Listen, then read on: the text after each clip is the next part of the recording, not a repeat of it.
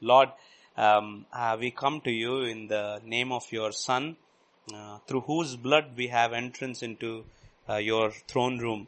We come also because you have given us access by faith to talk to you by the sealing of your Spirit. We ask you this evening that you will please visit us by thy word, because apart from the revelation of your word, there is no manifestation of your presence, of your glory, of your beauty, and of your purposes. I pray we are at different age groups here. I just pray that you, O Lord, by the revelation, unfolding of your word, will speak to us, O Lord God, and give us the humility to sit at the feet of your feet as you, Holy Spirit God, minister to us from your word. I pray that all my words will fall to the ground, but only your words, O Lord, will be planted in our hearts. And I pray that your word will bear fruit, O Master. Please glorify yourself and just show us Jesus Christ, for that will be sufficient. In Jesus' name we pray. Amen. There are a few worksheets. This is what we do in our Bible study group. If you don't mind, just take those worksheets and then we will look at a few truths this evening. I don't like doing this, but because this is the first time I'm coming to speak in our youth fellowship, I thought I will do this. We usually like taking a passage and kind of studying that passage, but because we're coming for the first time, I thought we will study a particular topic this evening. On all your worksheets, there are 10 points, right? So kindly don't assume that this fellow will take 10 minutes for each point, so that's going to be 1 hour 40 minutes. I was given 1 hour. I will try and finish before that. But if you can, would you please turn the page around, flip the page on the other side? Yeah, we will begin there. What do you see there? Yeah. So please take a few minutes. Okay, what is an epitaph? An epitaph is what they put on the tombstones of dead people. Once you die, they write your name, and then they write Nehemiah, October 23, 1986, and dash whenever I die.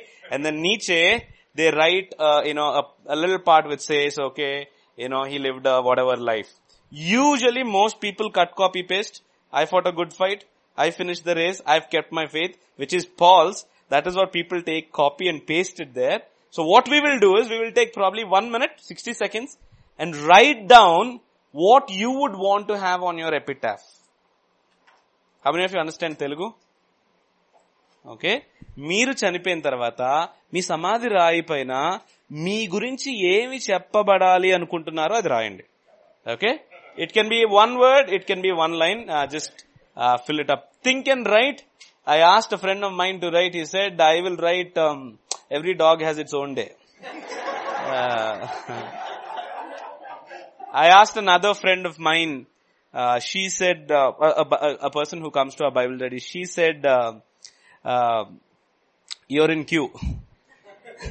So whoever is reading it will understand that you're in queue. A friend of mine, who's a wonderful a person who has been transformed by the power of the gospel of Jesus Christ, a friend who's come from a Hindu background. His name is Shankar.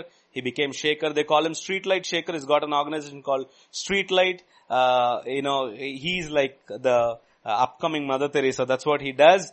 When we asked him what he would write in a conference, he said, congratulations, you have conquered the grave. Okay, that's what he said he will write, because he's saved.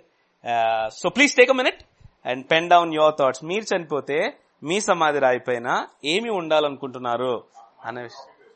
Yeah, please. It can be a copy paste, but we will see why I asked you to write it, okay? So probably just a minute. It can be a one-liner. It can be, obviously you can't write a message on the tombstone because they won't. So one-liner, one word, whatever it is. Okay. Let's take a minute quickly. I should have brought pens. I'm very sorry. I didn't. Okavela, if there are pens, just pass it on. And now, whether you like it or not, accept it or not, understand it or not, you will die. So you have to have something. It's better you write than allow somebody else to write. Just come up with one.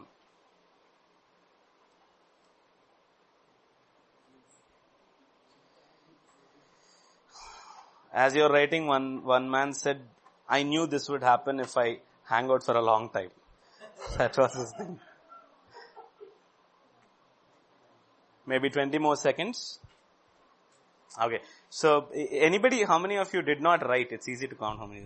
Okay. Just a couple of you. So, maybe from those who wrote, anybody wants to share? Evaraina panchukovalanunnaara? Anything? Okay, let pastor start. Okay. Wow. They heard him speak and followed Jesus. Wow. Praise God. Okay. Not I, but Christ. Wow. Nice. Anyone else? You want to share, sister? Going home to be with my father at last. Wow. Let the beauty of Jesus be seen in me. Okay. Anybody? Yeah. Huh? Oh, be saved before you come here. Wow. Nice. Cheeky. Anyone else? Yeah. You want to share? You don't want to share? Okay, no problem. Now, why is it important to write this down? A purpose statement has power in it. Okay? It's not that it has power in it. A purpose statement will exclude a lot of things. And that is why it is important to have. Who's the richest man on this planet right now? You are not in touch with the world. Jeff Bezos, $112 billion. The first probably centibillionaire. You know why Jeff Bezos is there? Amazon. You know why Jeff Bezos is there? There's a purpose statement. To be Earth's most customer-centric blah blah blah. And they are there.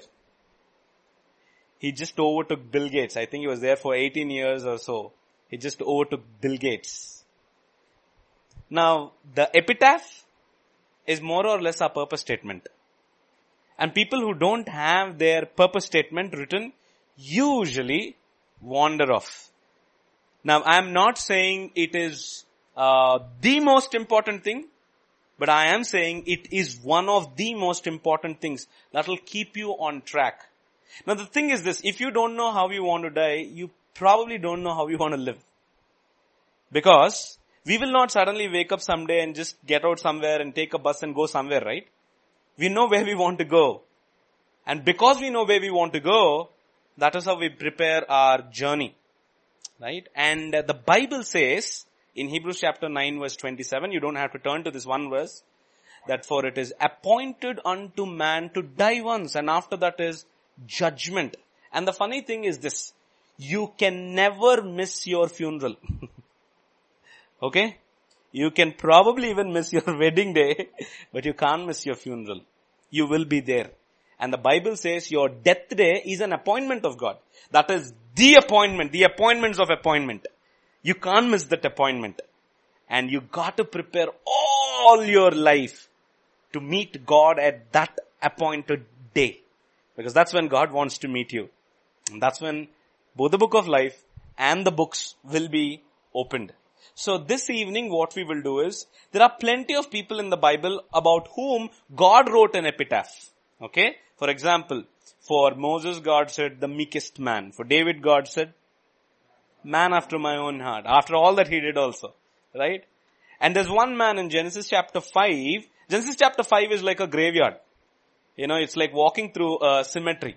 You see, Adam lived. He lived for so many years. And then he had so many sons and daughters. And then he died. And then the next guy. And then it's like walking through a cemetery until you find one man, Enoch, about whom God said he walked with me. Right? About a lot of people God wrote an epitaph. But we are going to look at one man who lived a perfect life. And we are going to glean and learn 10 lessons from his life. Okay? And so please turn to the other side of the page. Let's look at the life of our Lord Jesus Christ. Now, why is this important to study? Let me just place the context before we get into these 10 points. Usually, most of the times, when we think of Jesus Christ our Lord, we only try and touch and unpack the divine side of him, which is absolutely important. But a lot of times, we forget that Jesus was also human. Just like you and me. Anybody 33 old here? I'm 32. Jesus is just as old as me. 1.5 years and after that he actually died and rose back. So whenever we think of Jesus, we only think of him as the Son of God. Forgetting that he was also the Son of Man. Just like you and me. Now do you know that most of the heresies in the church history rose because of people taking one extreme. There were people who took one extreme. They said Jesus was just the Son of God, and there were others who took to the other extreme saying Jesus was just the Son of Man. He is both. He's like the Bible. 100% God, 100% man. 100% inspired by God, 100% written by man. Jesus is fully God and fully man. So we are going to today glean some lessons. Konni vishayalnu Jesus life nunchi let us look at. Okay? Let's go to the first point. Let me share 10 truths from his life. Number 1. Now for every point there's a verse. So I didn't print the verses unlike we do in our church. So could you please open your Bibles? Let's go to every verse and we will find the answer there. I just gave you a few blanks to fill up. Let's go to the first verse. Luke chapter 2 and verse 52. If anybody is there, loud and clear, read it. Loud and clear. Louder please. Jesus grew in what? Okay, what are the areas Jesus grew in? Wisdom, stature, favor with God, and favor with man. Just for our understanding, just dissect this verse. Jesus grew in 4 areas. Wisdom, psychologically or intellectually. Second thing is stature, physically. Third thing is favor with whom? God, spiritually. Last thing, socially. My friends, listen. All these 4 belong to God. Unfortunately, I don't know how this idea has crept into church that somehow only our spiritual life belongs to God.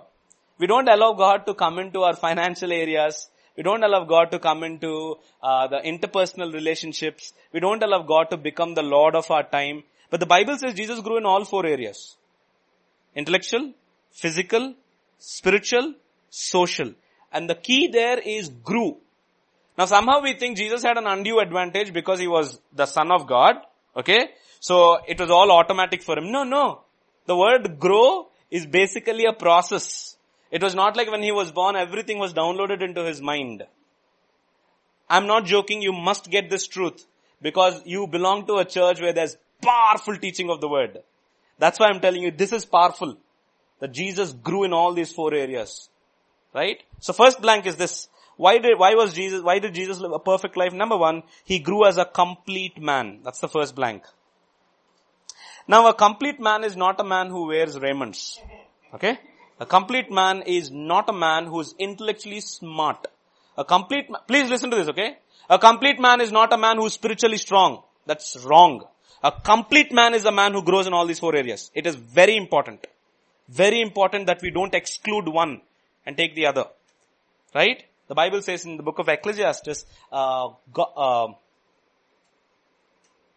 wise man avoids all extremes. It's important. Because we think being spiritual is the most important thing. Somehow we brought in this divide that physical, intellectual and social is not as important as spiritual. No. That is not the truth. God wants you to grow as a complete person. And the point is, you got to grow. It's not like God will give you a revelation out of thin air, through a dream or a vision. He wants you to grow daily. Right? I mean, who would expect a mango fruit to shoot up right after you plant a seed? Does it work like that? No. But at different levels, fruit means different things. After you plant the seed, fruit means having a sampling. After a little while, fruit means having a nice bushy mango plant. After a little while, fruit means growing into a proper tree. So at different levels, fruit means different things. Okay? That is why the Bible says it is the fruit of the Spirit. And the Bible, you'll find this interesting in the Bible. Bible is not a fairy tale book. It's a down to earth book. Right? And that is why you will not find words like fantastic and all of that in the Bible. You'll find common words that you can relate with. And one of the words is grow. Okay? We know what growth means, right? You look at plants every day, they grow. We know what growth means. Children grow. And that's how Jesus grew. That means, please listen to this, Jesus had to invest in these 4 areas. He had to take care of his body, he had to take care of his mind, he had to take care of his personal relationships, and he had to take care of his relationship with God. And we will see that as we go through, we will see how Jesus had to work through. It didn't come easy. Okay? Because if it came easy, then he is not a perfect sacrifice for our sin. He had to be just like you and me. And he worked hard.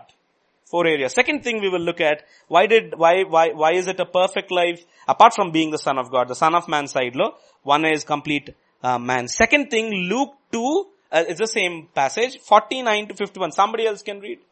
Maybe Sam can read. And he said to them, why did you seek me? Did you not know that I will be about my Father's business? Mm-hmm.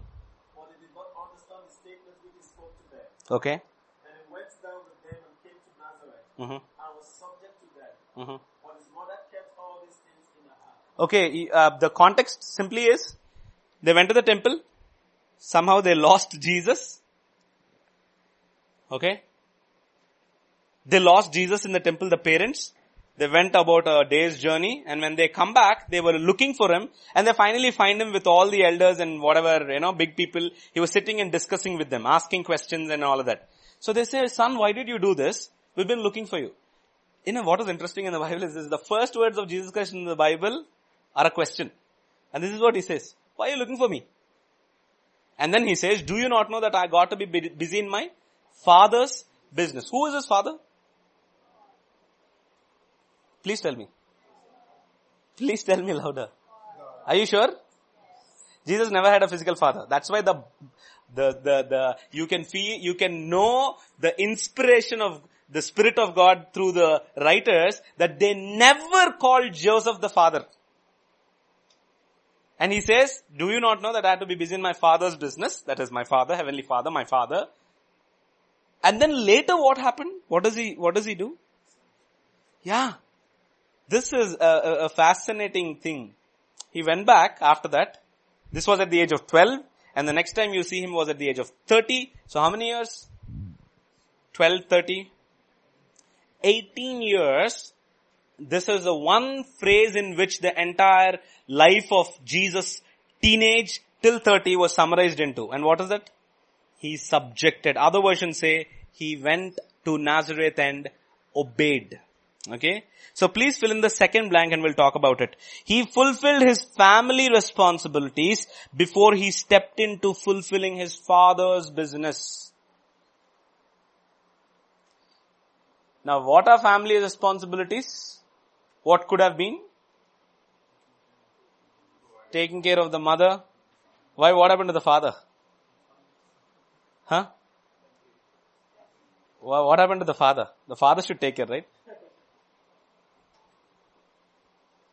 Possibly, most commentators say possibly he could have died. That's why you see him nowhere else in the later part of the scripture, right?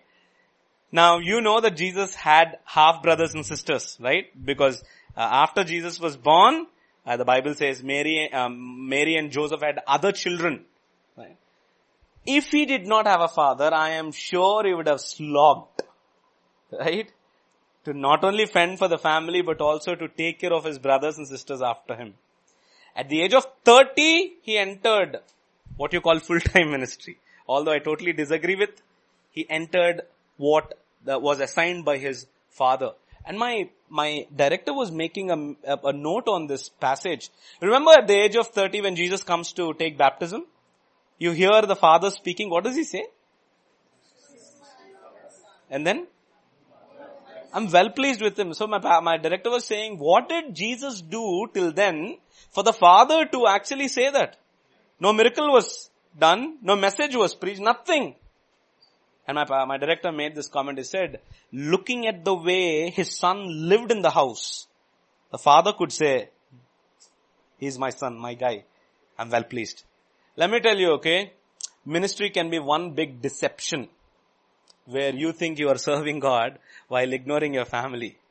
And that is one deception Christians can happily fall into.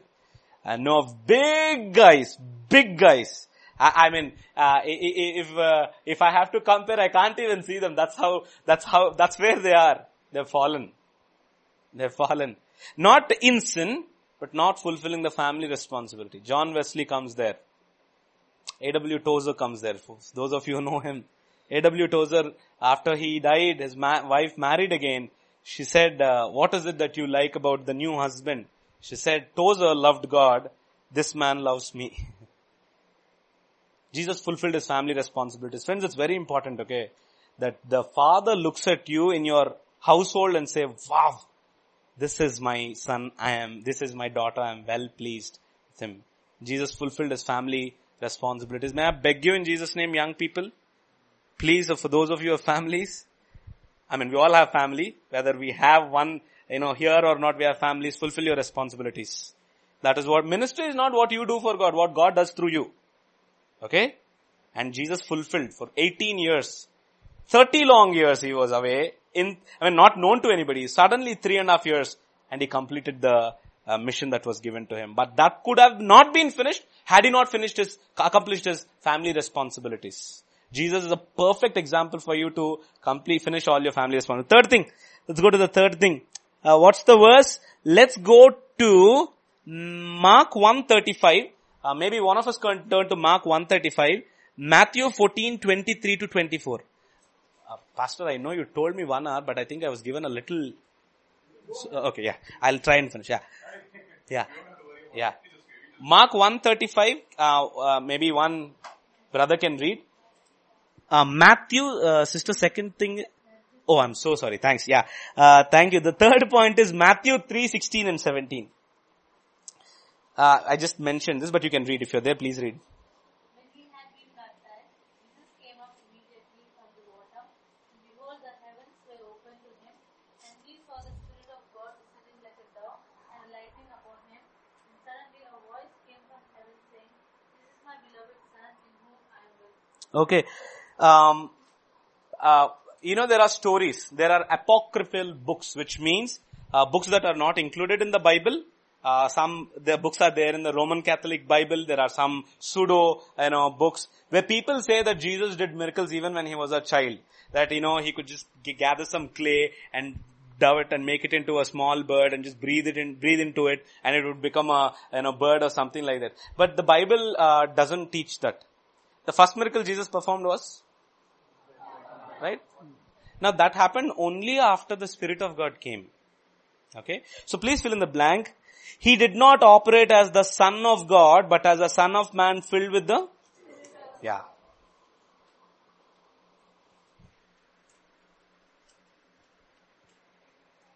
Now was he a Son of God before the Spirit of God came upon him?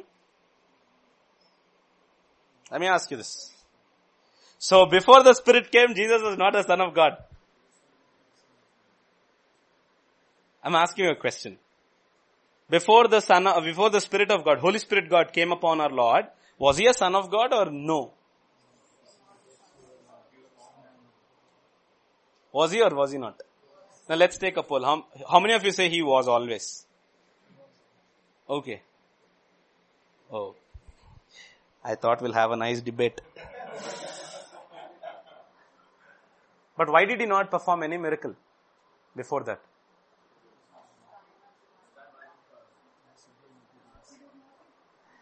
See, listen. To simplify our Lord's life, our Lord played a dual role. One is, as God, he was representing God to all of us. To humanity. That's right. And as a man, he was representing entire humanity to the Father. So he's setting an example saying, listen, you want to serve him, you can do nothing by your power. Absolutely nothing. The best you can do is nothing. Okay? Ever thought about this verse? Isaiah 64:6. The Bible says, Telugulo aithe, మీ నీతి క్రియలు మురికి గుడ్డలుగా ఉన్నాయి. Your righteous acts are, forget about your filthy works. This is the best. Your best is like filthy rags. And let me give you the word there so that you will understand. The filthy rag there used is a menstrual pad. God says that is how, disgusting it is to me. Now I used it because God used it. So that we understand how God loathes our righteousness without Christ or without the Spirit of God.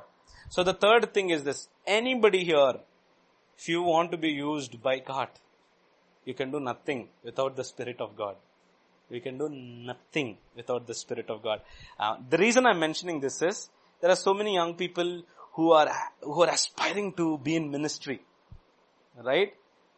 Their relationships in their homes are really, there's no proper relationship. But because of their talent, they want to serve God.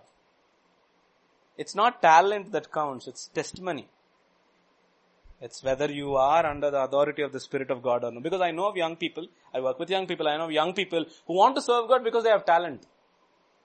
Because they have learned some things. Because they can sing well, they can play well. God doesn't need that. Right? He must fill us with the Spirit. And that's the third thing. Let's go to the fourth thing. Are we on the same page? Are we going together? Yeah. Fourth thing is this. Mark 1:35, maybe Peter can read this. Matthew 14:23 to 24. You want to read? Yeah. Can you read Matthew 14? But after Brother Peter reads, you can read, sister. Please follow every word. And in the morning, rising up. Which version is this? Doesn't matter. KJV? Okay. Other versions say very early in the morning, while it was still dark. Continue. Rising up a great while Okay. before day, Yeah. he went out and departed into a solitary place and there prayed. Okay.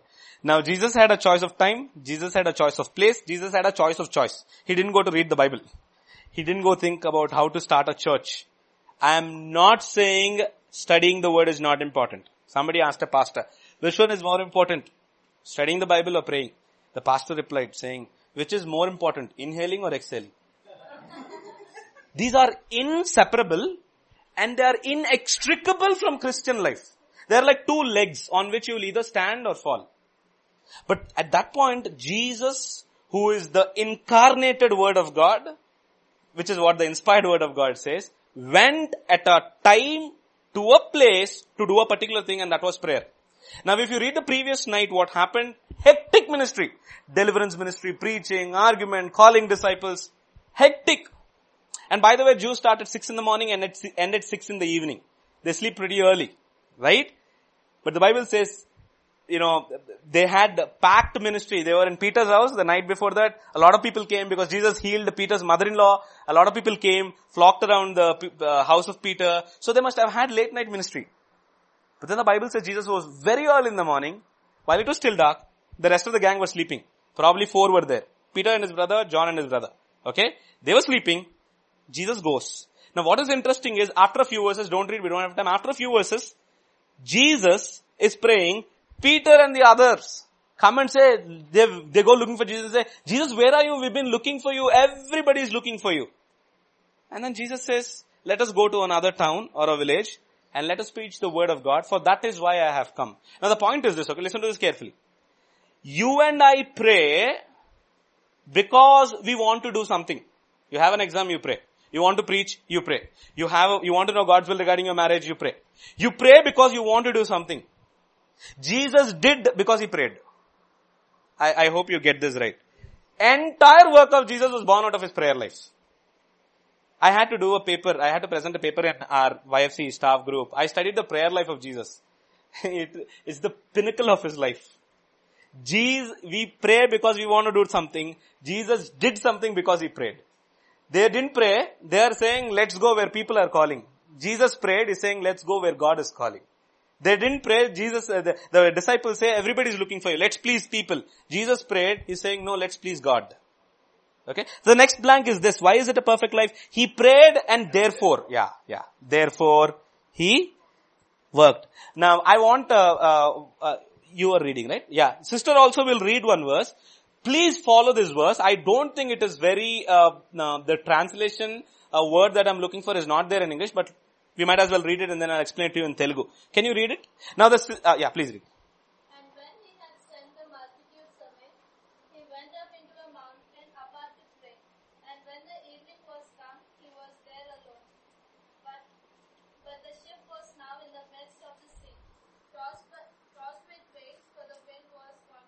Okay, I don't know if this is the correct verse. There's a passage in the Bible, I think this is does anybody have a heading there? John was beheaded. Is that the place?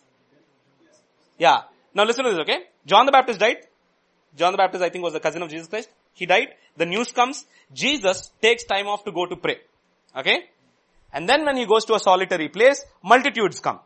Okay? Please follow this scenario. Multitudes come. So obviously he can't send them away. He does a miracle. After that, he sends them away.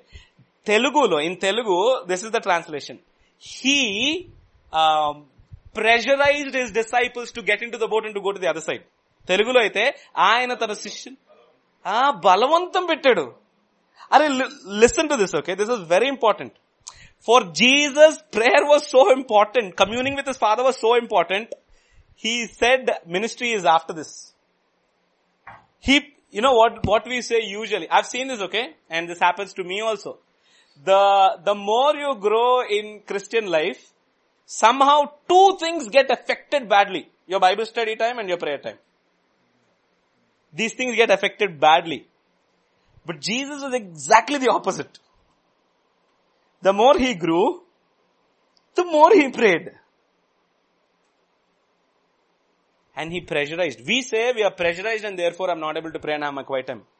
Jesus had the pressure of praying, so he actually pushed others away. I mean, he came for everybody, right? In one sense.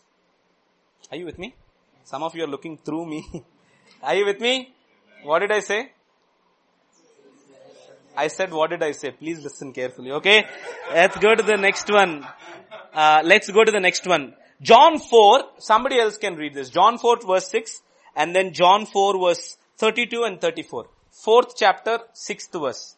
The context is, he was going to meet the Samaritan woman. He was hungry, so he sends the disciples away, or the disciples away, go to get some food. This is the context. Can somebody read? 4:6, yeah. Okay.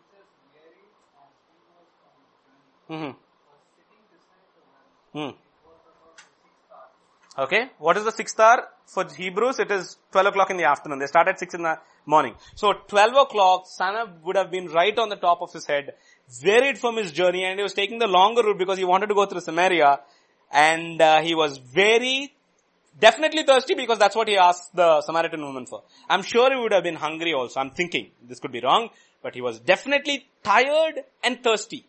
At this point of time, what happened? Samaritan woman comes, and you know the discourse that happens, and then in few seconds, the Son of Man, filled with the Spirit of God, ministers to this lady, and this lady comes to know the Lord, and she becomes the missionary for the rest of the, Samaria. Now verse 32 and 34. Somebody, brother, can you read verse 32 and 34?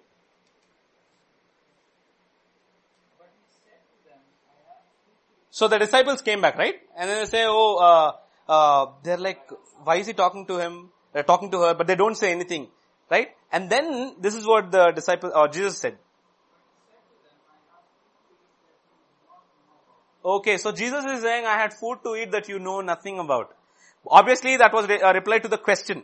Master, why don't you eat some food? Rabbi, why don't you eat some food? We got some biryani or whatever for you. Then Jesus says, I have food for you that you know nothing of. And what is that food? Okay.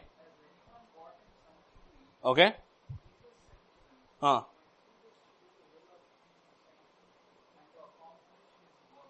Wow. What is Jesus' food, it seems? So the more Jesus did the will of the Father, it was like pleasure to him. It was tasty, like versus a nourishment. He was strengthened. Dude, sorry, getting recorded, right? Okay. Brothers and sisters, this is contrary to our thinking. We think I have to be energized to God's will. Jesus is saying to do God's will is being energized. Are you with me? And I'll tell you why he says that in one of the verses. But to do God's will is, hey, let me say this, okay? Sin is worship gone wrong. Even if you don't understand this, no problem. Okay? For those of you who are understanding, let me just talk to you. Sin is worship gone wrong. Do you know God is a God of pleasure? There are two kinds of people. Okay? Please try and understand this. This is important. Two kinds of people. One category for whom God is their desire. There's another category for whom their desire is their God. There's a thin line of difference. Both of them come to church, both of them take baptism, both of them are ministry. In fact, those people for whom desire is their God, they are more explicit in their expressions towards God. Sometimes. But the difference is this. For people, for this category for whom God is their desire, for them God is their pleasure. But for people for whom desire is their God, you know what it is. Pleasure is their God. For people for whom God is their desire, God is their salvation. But for people for whom desire is their God, salvation is their God. For people for whom God is their desire, have I confused enough? You with me? Yeah. For people for whom God is their desire, God is their heaven. God is their joy, their pleasure, their satisfaction, their deepest longing. They look at Him like a lover. And David has always reserved his best emotions, expressions for God. You look at some of the Psalms, you will think like David is talking to a long lost lover, as if they found themselves in a locked room, deep and romantic words. Because God, for him, is his deepest pleasure. And there are others for whom desire is their God. For them, for people for whom God is their desire, God is their money. God is their satisfaction. God is their hunger, their food. But for people for whom desire is their God, is exactly the opposite. Read 150 Psalms, you will nowhere find, "O light, you are my God." It always says, "O God, you are my light. O God, you are my salvation. O God, you are my joy. O God, you are my satisfaction." Are you getting it? So please fill in this blank and we'll talk about it a little more. Jesus reserved the best energy for the highest work of his life. And what is the highest work?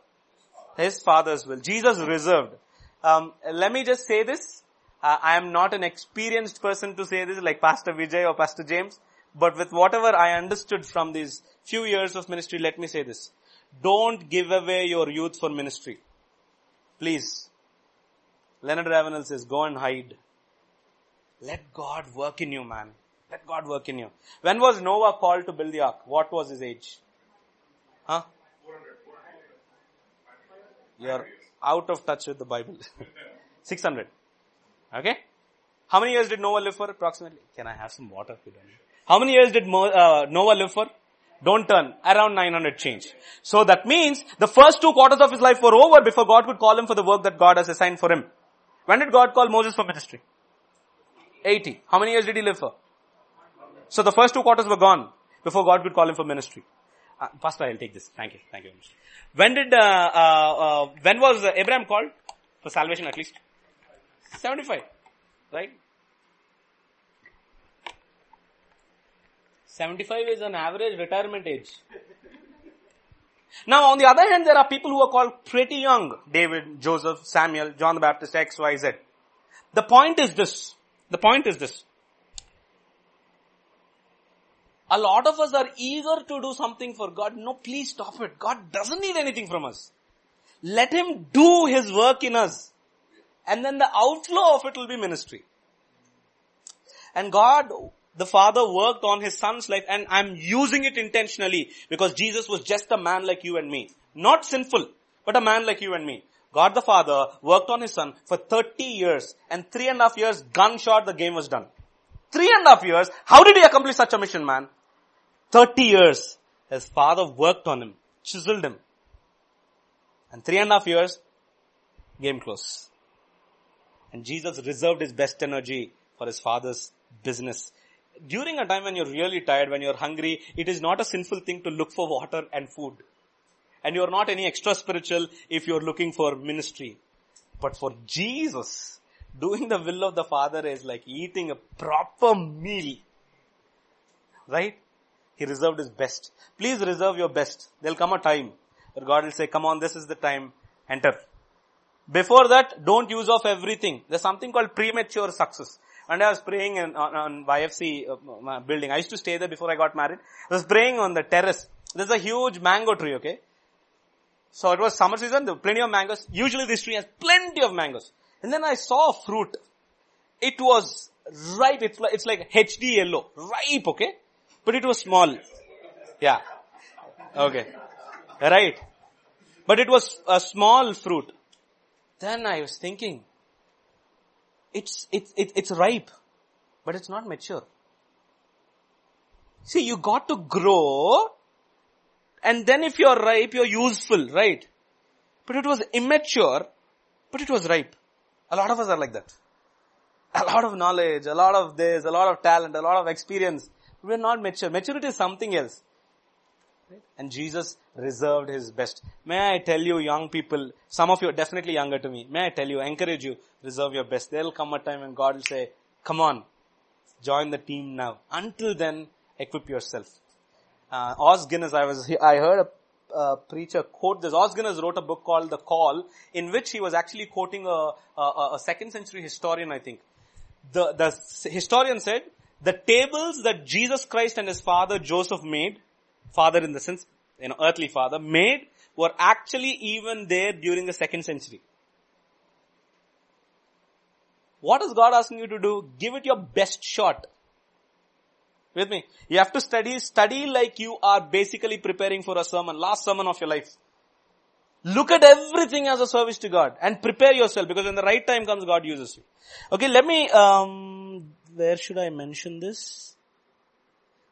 Let me ask you this question. To whom did God give the law? Why? Huh? Please. He went to school. Others were working in tapi work. They were maestris. They were building Ramesses for Pharaoh. Are you with me? I'm not joking. Others didn't go to school. This guy went to school. Why was Paul given the half of the New Testament? He went to school. Went to university. Go study properly. There'll come a time where God says, come and work. Are you with me? Okay, let's go to the next thing. Sixth thing, okay? Okay, this is very important. There are several verses printed there. John 2:4. Don't turn to any of these verses. John 2:4, John 7:30, 8:20, 9:4, 11:23, 31. All these verses are from the Gospel of John. One of the key words in the Gospel of John is the hour. Jesus' mother comes and says, son, the wine, they've run out of wine, do something. What does Jesus say? My hour has not yet come. And then the Bible says, because his hour has not yet come, they didn't stone him, crucify him, whatever, right? All those are similar verses. Now please fill in the blank, we will talk about it. He was ruthlessly possessive about his time. You ever wondered why Jesus was sleeping in the boat? There was a storm. You remember there's a passage in the Bible where Jesus was sleeping? What were the others? If you and I were there, we would have probably taken selfies. Videos to put on Instagram. Look at this flood, we were caught in this storm. Why was Jesus sleeping? It's called time management. He used less usable times for less important things. And he always knew when to do the best work and when not to. There were some places Jesus never went to. Sent a word, he was healed. Definitely, absolutely, it is a display of his glory, no doubt about it. But Jesus knew how to manage his time. He was ruthlessly possessive about his time. You know what is the first thing that's called holy in the Bible? Time. Because the Bible says he blessed the seventh day and made it holy. Every second you spend is a holy time. Brothers, listen, Anil Ambani aina, Adukunavadaina, it is one thing that is common. Time. Time. It is time. How was he ruthlessly possessive about his time? Let's look at one verse the verse that is highlighted. It is in bold thing and it's underlined. John 7. Is that the verse? Yeah, John 7, 6 to 10. Somebody quickly read this entire part. You know the context is this. Jesus was supposed to go to the feast. But then the brothers are saying, nobody in his own house believed him. So brothers are like, you want to be a public figure, right? Come on, go out and show yourself. Nobody wants to be a public figure. Hides like you. It is like, stop being a coward, go out, show yourself and all of that. What does Jesus say? Please read. My time has not yet come. Okay. But your time is always ready. Okay, please stop there. Any other version? Huh? Any other version? Okay. KJV, what does it say? It said, then Jesus said unto them, my time is not yet come, but your time is already. Okay, there's some version says fully come. My time has not yet. Some version says not yet fully. I think later. Peter, read. Sam, read, Sam. Then Jesus said to them, my time has not yet come, Okay. but your time is always ready. Okay. The word cannot hate you, Okay. but it hates me because I testify of it that its works are evil. Okay. You go up to this place, please. Yeah, 8th verse. Read, brother. I am not yet going up to this place, for my time has not yet fully come. Fully come. He says my time has not yet come. By the time he finished saying that, probably he says it's not yet fully come. Now let's see what happens after that. When he had said these things to them, he remained in Galilee. But when his brothers had gone out, then he also went up to the place, not openly, but as it were in secret. You know what Jesus is saying? Probably a few minutes ago, I don't know when this happened. They said, why don't you go? Jesus said, my time has not yet come. And then Jesus later after a while said, my time has not yet fully come. And then, later, they go, as soon as they go, he leaves. The point is, the point is, how much time would it have taken for the brothers to leave and then for him to leave? Probably not much, because the Bible says, after they left, he left. The thing is this, Jesus was a second man. Jesus was a second man. He knew his seconds very well. After they left, before they left, the time didn't come. As soon as they left, the time came fully. You know, this happens a lot of times in the Bible.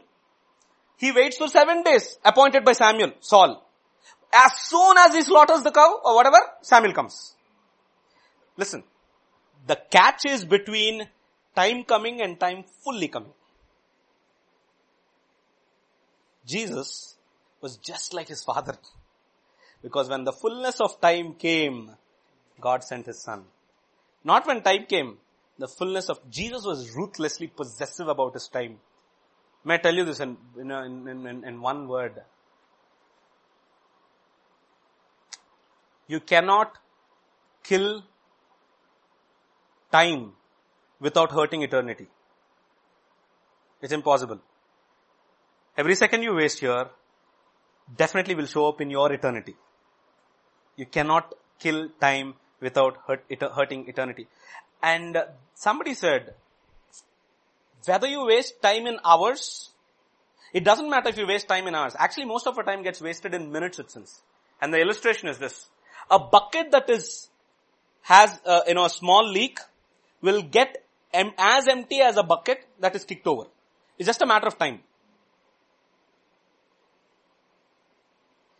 How many of you are unhappy with this illustration? Some of you are like that. If a bucket has a small hole, the water will get empty. Will the bucket get empty or no? And a bucket that is kicked over also will be emptied. It's just a matter of time. So the point is this.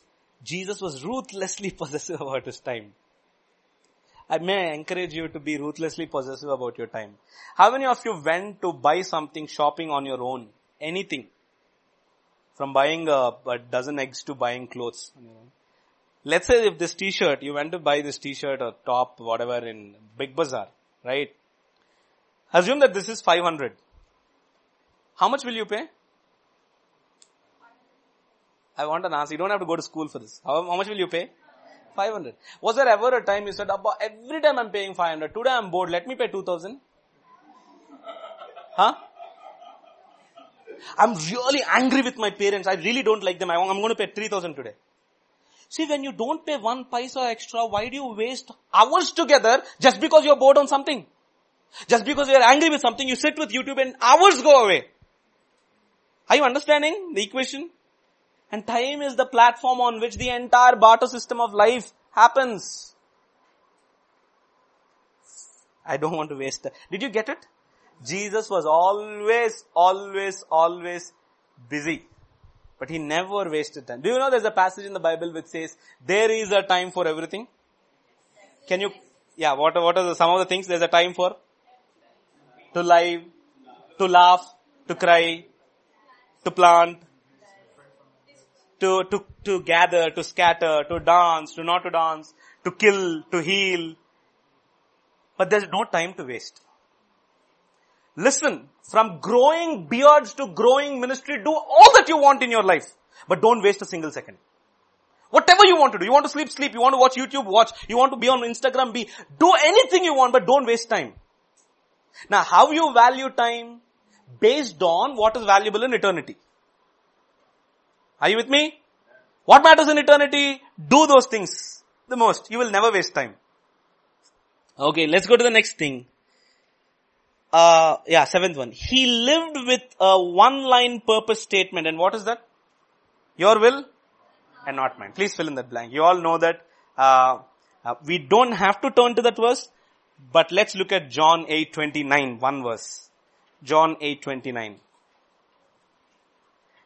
And he who sent me is with me. Why? My Father has not left me alone. Why? I always do the things that please him. You know why the Father never left Jesus? Why is it that we miss God's presence a lot of times? Not because God is a genie existing on our imaginative skills. Okay? He doesn't go out of existence when you stop imagining. He comes into existence. No. You do always what pleases God. God is with you.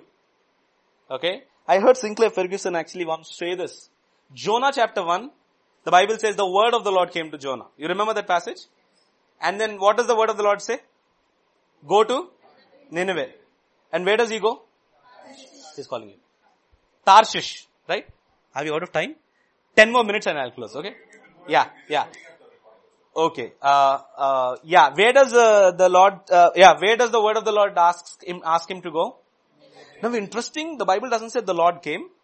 The word of the Lord came, right? And the word of the Lord is a recurring phrase in Old Testament. To Jeremiah, to Haggai, Hosea, X, Y, Z. Everybody the word of the Lord comes. But every time the word of the Lord came, they didn't sit up and listen to it like a message.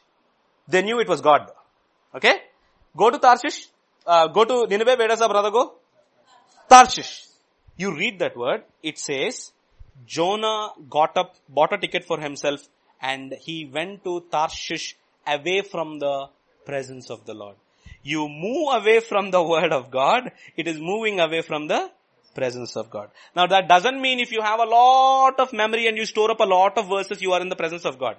Obeying the word of God is actually the way God manifests His presence in our lives. In other words, the moment you miss the presence of God, it is because you are not living in obedience to the word of God. That's why Jesus said in John 14 verse 20, 21 I think, whoever has my commands and obeys them, he is the one who loves me.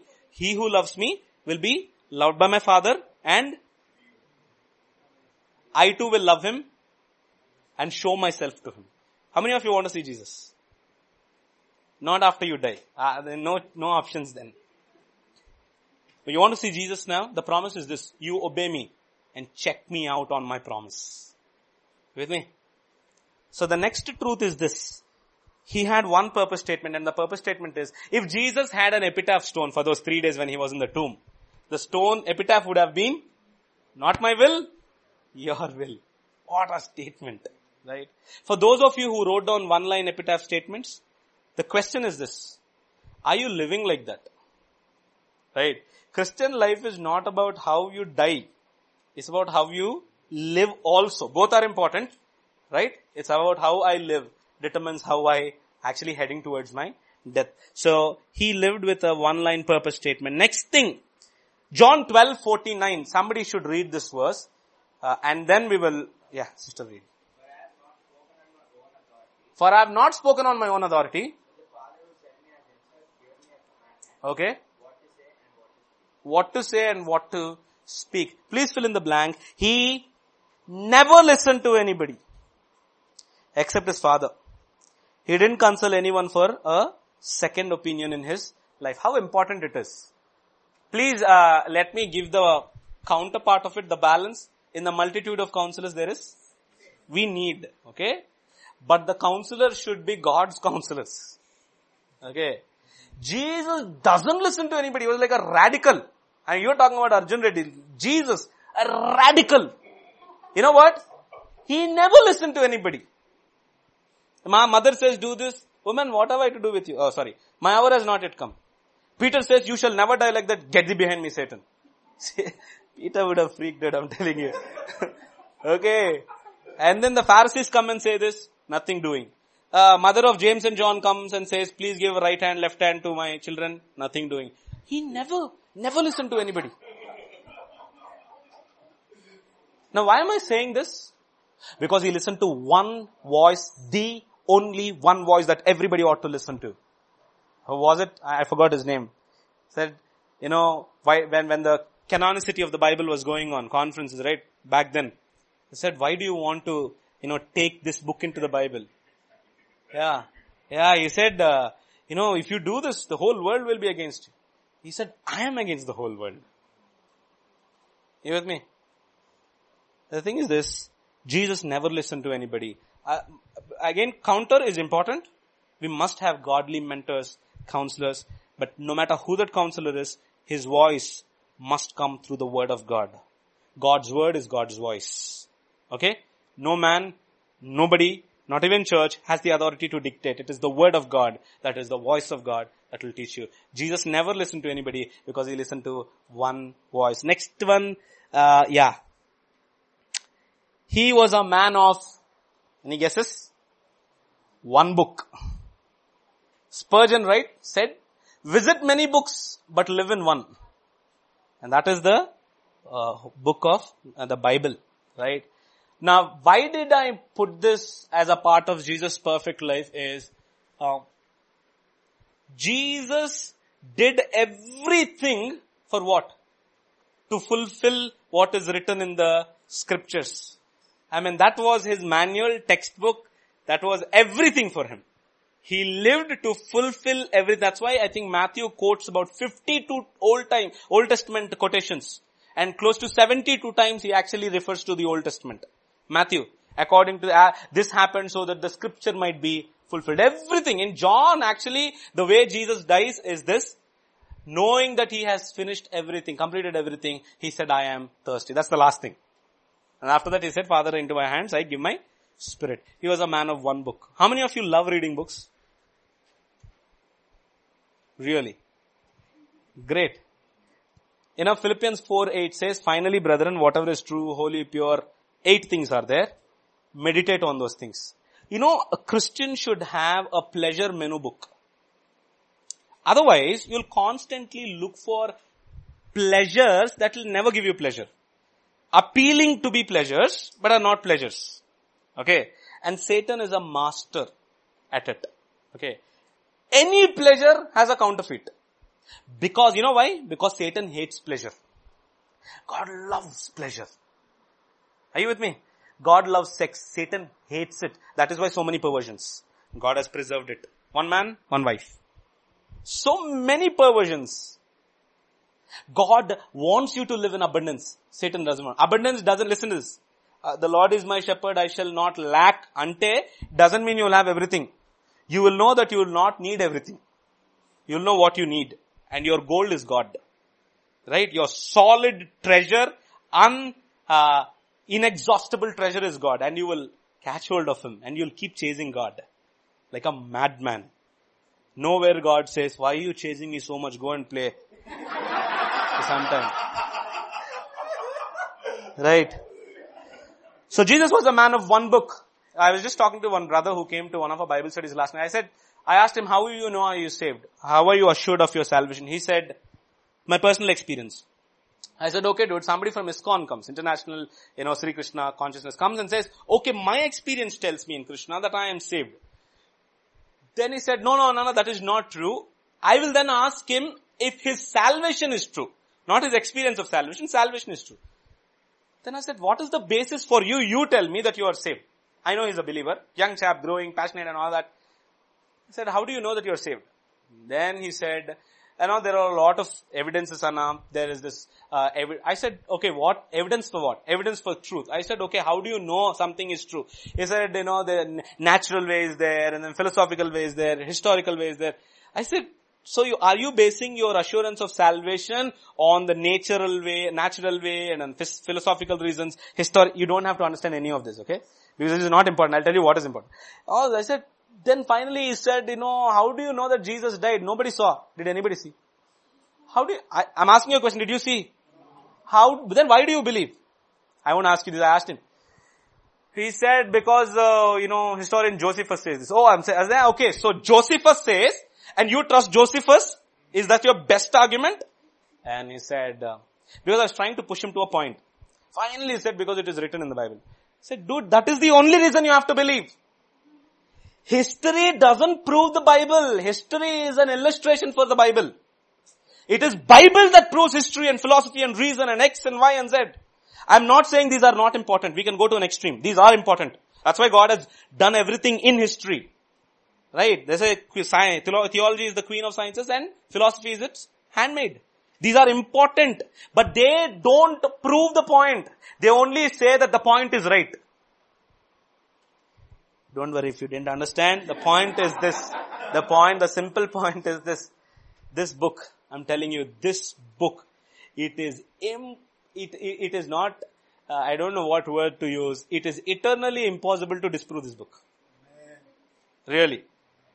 Now that doesn't mean I know all the answers. I sit with an atheist for a debate, I may lose. I can't prove God's existence to him. But that will not disprove what God did to me in my life. Got it? You know John MacArthur, you heard of John MacArthur? John MacArthur wrote a study Bible. He wrote that study Bible after 20,000 hours. And he made a statement. A well-respected man. There could be differences. Doesn't matter. Because there's Peter and Paul in the same church when the Spirit of God came. Okay, Paul was not there, but the point is this, listen. You know what he said? I've studied this thoroughly. The more I study, the more I know it proves to me that this is an indisputable book. That's why somebody said if Bible is the God, all the books will bow down to worship. It is. Be a man of one book. Read in as much as you want. Right? And when a pastor says that in the church, right? Read, my friends. Well, let me tell you, live by this book. And Jesus did that. Jesus said, it is written, therefore I will do. It is written, I have to fulfill it. John comes and says, why are you coming to me? I need to take baptism from you. What does he say? Let us do so to fulfill all righteousness. That is righteousness. Not because you are unrighteous and you're doing it, but because it is righteous and you're doing it. Doesn't matter if you didn't get it. Okay, let's go to the next thing. Last one, John 19:30. Yeah, what is the blank? Yeah. What did Jesus say? Jesus did not say, I am finished. It is finished. How important it is for us to, because you are not finished. Because God is not finished. He'll never be finished. And if you are His child, you are never finished. But you have to finish something. And that is the work assigned for us. Let me ask you this question. What are we going to do in heaven? What work will you do? Oh, knowing Him, worship Him. For some people, heaven is like an eternal Sunday service.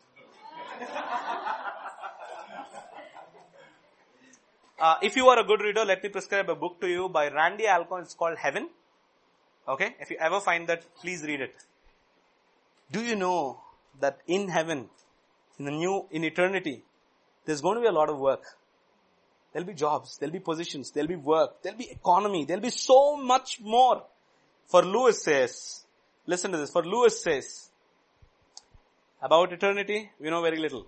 I'm paraphrasing it. This is the coal that we see here. That is the diamond. This is the root. That is the flower. This is the shadow. That is the reality. What you see here is, my friends, it's just a shadow. Picture Abhi. Okay, the real thing is coming up, friends. Get up, study as much as you can, learn as much as you can, work as much as you can, gain knowledge as much as you can. Even in the 1,000-year millennial reign, whatever our ideas are about it, there's much work to do. Jesus finished His work. Let's brush through these 10 points once. One perfect life. Why? He started well. He was a complete man. Be an all-rounder. Don't go to extremes. Second thing, finish your family responsibilities before God calls you to do something that He exclusively wants you to do. Third thing, you want to serve Him. How can you serve Him? Talents, everything. It's important to go to school. Moses went.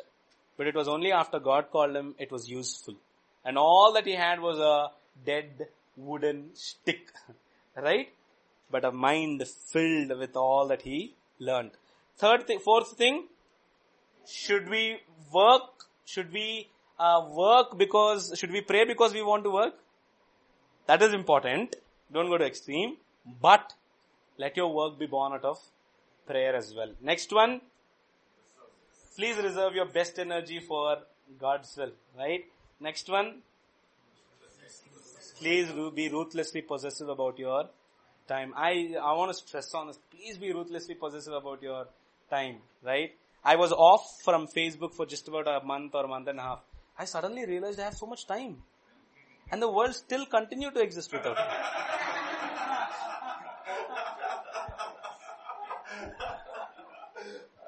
Can I tell you a joke? Okay. I'm going to a busy, important meeting.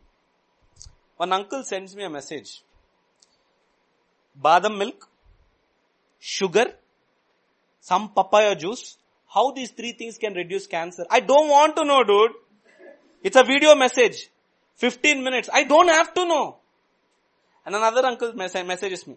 2 peacocks flying in 2 different directions, I think. Have a wonderful Wednesday. I will not. Do you get these such messages? Do you or don't you? I don't want to have. I want to have a rubbish Wednesday. What's that to you? See, listen. The Bible says redeem your time. You know what redeeming is? Buying back. How do you buy back? By going and buying it in the place where you have sold your time.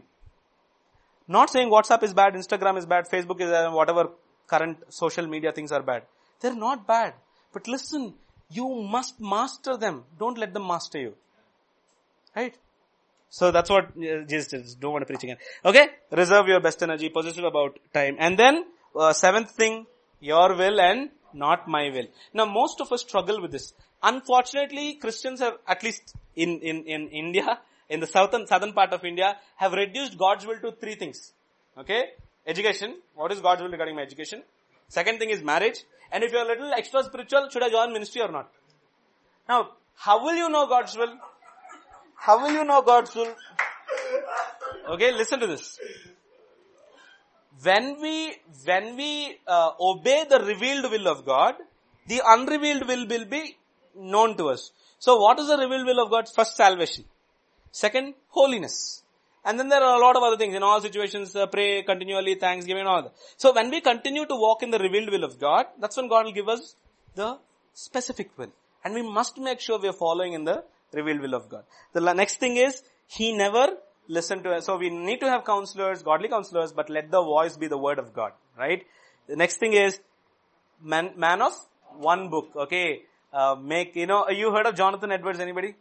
Jonathan Edwards tore every page in his Bible and put another white page after every page, restitched it because he wanted to study every word. Okay. Let's say I'm 32 now. I said, okay, let's say I'm going to die at 60. God willing. If I die before that also, God willing. But if I die at 60, I said, okay, I've got how many years left now? 28. So I said, okay, 28 years, let me study 28 books of the Bible solidly. I'm not going to ignore the other books. But let me devote 28 years of my life for solid study of God's Word. Now that will put my life in perspective. Right? So you devote yourself to the study of God's Word. And the last thing is, Jesus finished His work. How important it is for us to finish. After Jesus, who else said, I finished? Paul. What did he say? I have? What's the order? So how will you finish? It's a fighting. Fight. Second thing? You have to keep something. That's the faith. And then I have? So it's a race. This is how we say, I have also finished. Shall we read the last verse together? Prayerfully asking God to help us as we pray now. Last verse, Hebrews 4:14-16. Seeing then that we have a great high priest who has passed through the heavens, Jesus the Son of God, let us hold fast our confession. For we do not have a high priest who cannot sympathize with our weakness, but was in all points tempted as we are, yet without sin. Let us therefore come boldly to the throne of grace that we may obtain mercy and find grace to help in time of need. What a God we have. What a man we have in heaven. Right?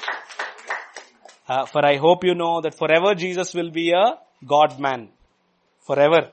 Right? So somebody was saying, God became man. He took part in man's nature because he wants to make us part of divine nature. 2 Peter chapter 1 verse 3. It's not good to close without praying. Shall we spend 15 minutes? Are we late, Pastor? Okay, 10 minutes maybe, okay? Shall we just spend some time in prayer?